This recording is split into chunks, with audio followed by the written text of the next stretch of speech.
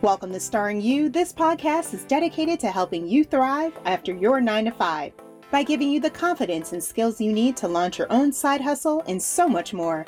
I'm your host, Tasha Johnson. This is episode 61.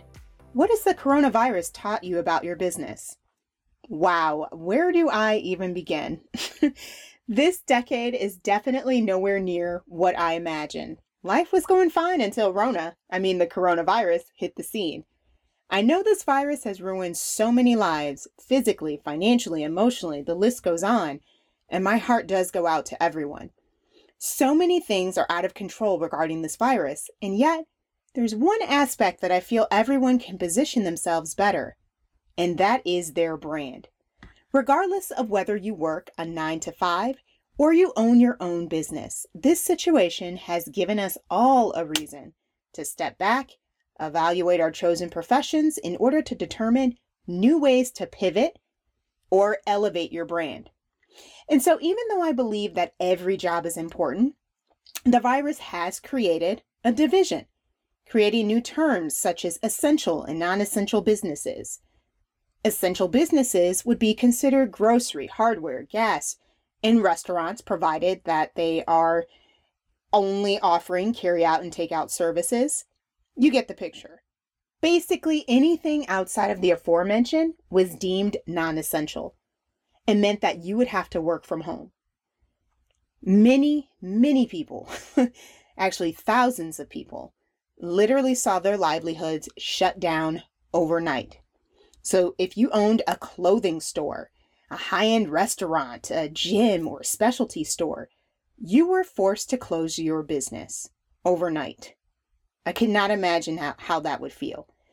And just so we have this, I just felt the need to say this for the record. I don't believe that was fair. Small business owners should have received the same opportunity that the big box stores like Walmart, Target, and others receive to implement social distancing measures to comply with the stay-at-home order rules. Don't even get me started on how this all was handled. That's another episode maybe. And maybe if you're up for it, you might want to check out my podcast, Hustle and Faith, because I do go into a little bit more detail. That's more of my personal podcast, if you will, where I talk about, my faith, nutrition, health, and all that good stuff. So if you're curious about my thoughts regarding how this was handled, check out the other podcast, Hustle and Faith.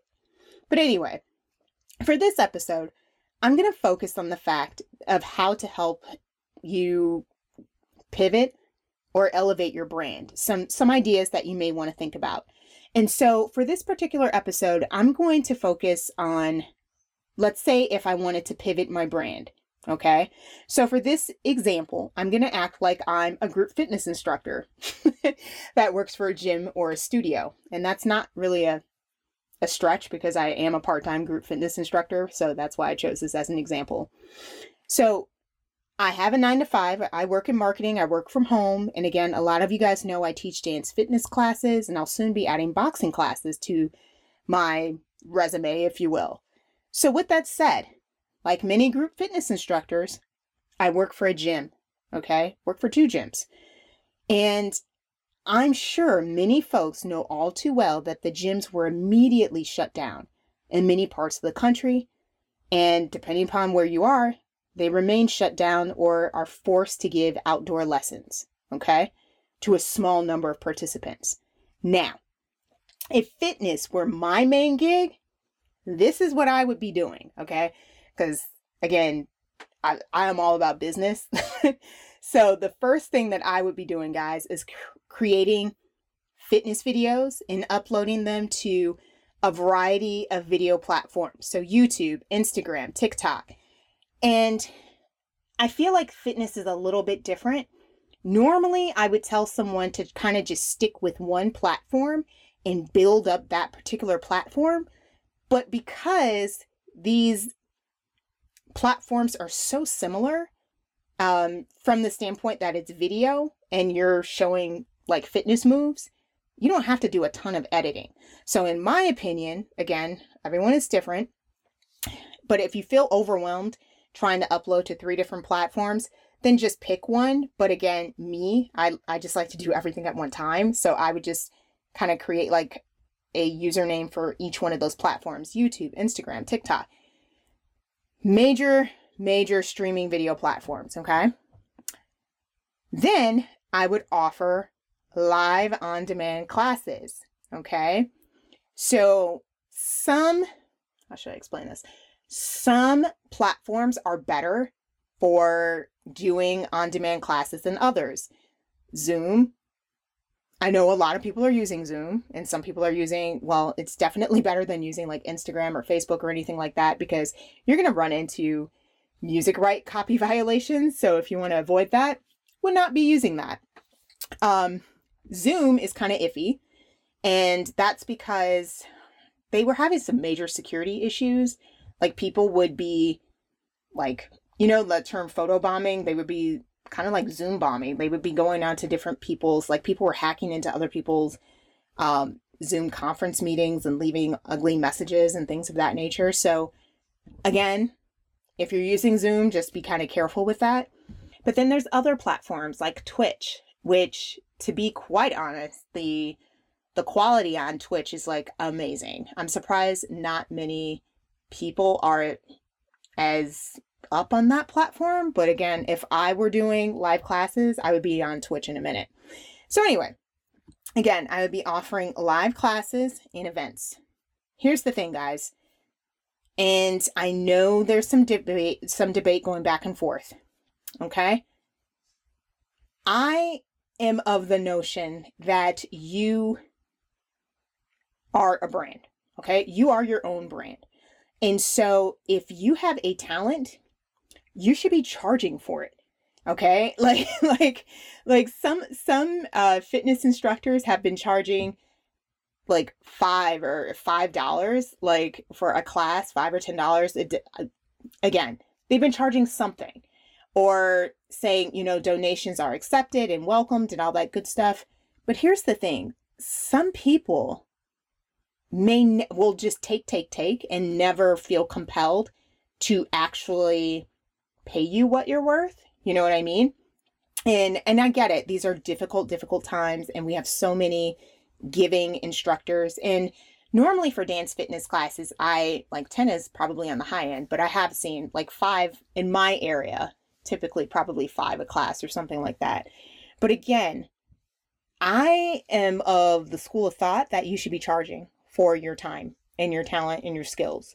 I've seen so many talented dance fitness instructors that are not charging, and I don't understand that. Like asking for $5 is not that much. And here's the thing. If you're concerned about the folks that cannot pay the $5, then the term that I would use, if this were me, I would say, you know, classes are $5 or something like that. You know what? I'll actually leave like what I would say in the notes for this blog. Okay. I'm going to actually embed this episode into the blog so that you could check back and see exactly what I would say, because I can't think of it off the top of my head, but I would definitely put something along the lines of, you know, if unable to pay, ? Contact me for more details or something like that. Right. And then the next thing that I would do, guys, is in those videos and in those on-demand classes, keep sharing my website link. So that's probably number one. But again, I would actually start like doing the fitness videos first, because you want to kind of build up a following. While you're doing that, simultaneously, I would be building my own website and then embedding my, creating a mailing list. So collecting those emails. If people are already visiting your videos, encourage them to sign up for your mailing list. If you haven't created your website yet, sign up, have them create like a simple little landing page just so you could collect emails. Okay. Because if YouTube or Instagram or TikTok were to shut down, what are you going to do? You're not going to have any way to get in contact with these people. So again, use social media as a way, as an avenue to bring them back to your house, which would be your website or your mailing list, whatever. But it's got to be yours, and it's got to be off of that site. Next thing, depending upon how friendly I am, with those that I worked with at my gym, I may contact them to notify them about my videos, especially if I wasn't able to gather my students' contact information. I feel I feel bad for my class because I really do miss my students that were in my class. I did not have anyone's contact info. I have no one. I was just so used to just hey, how's it going? We would chat at the gym. I know their names and that was it.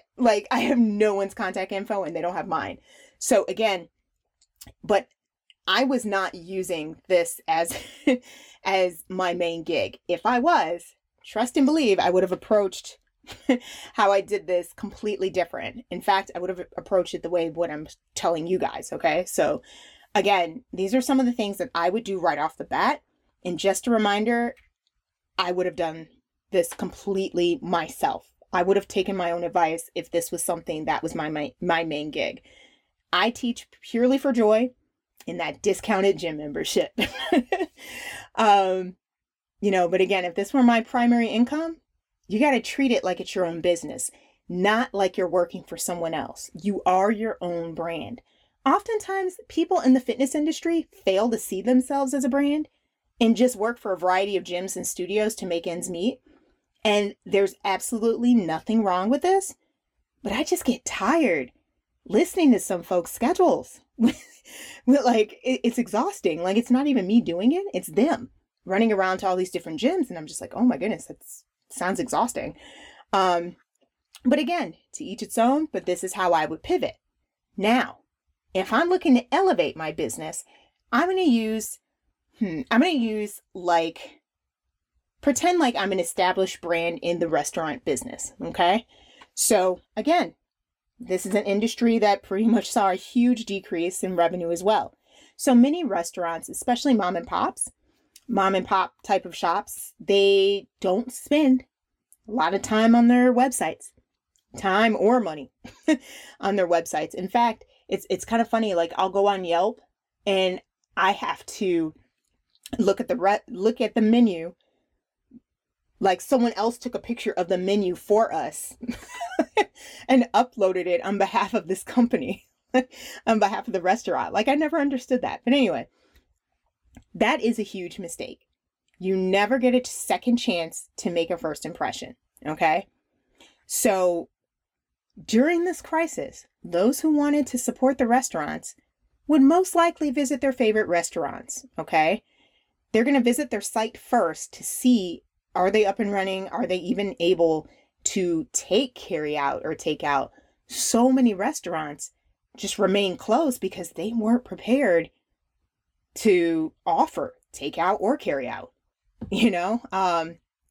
So if a business makes it difficult for me to locate your contact information, like your hours, your phone number, you're just off my list. I don't have the energy to go hunting around for this. That should be right there.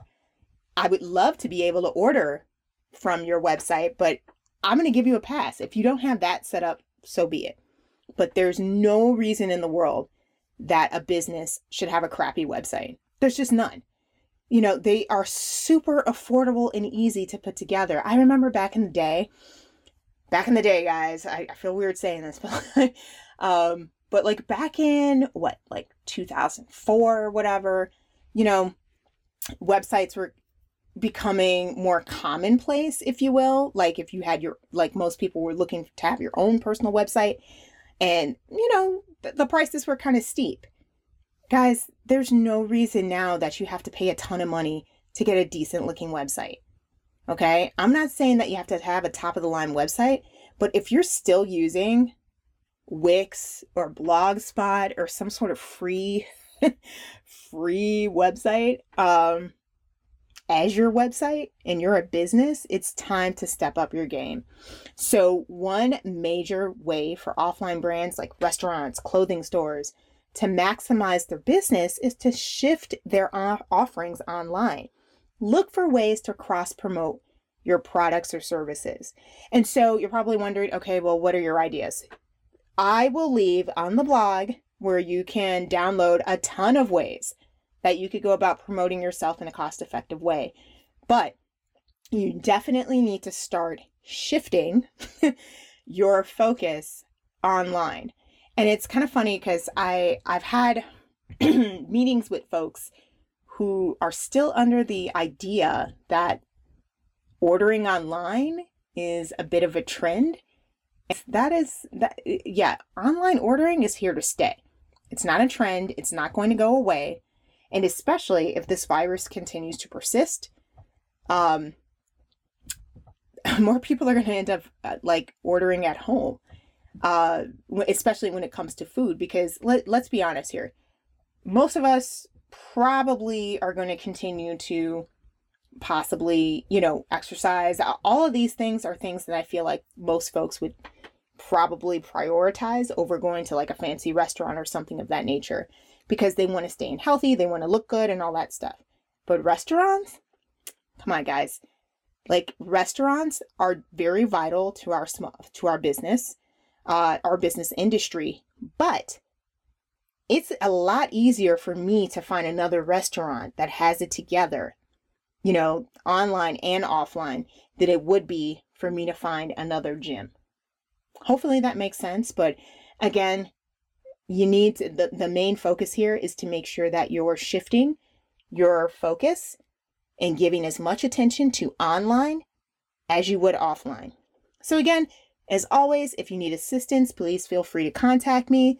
Thanks so much for listening to today's episode. I'm confident that my side hustle of helping others to invest in themselves via my YouTube channel, this podcast, and most importantly, my online courses could be of assistance to you.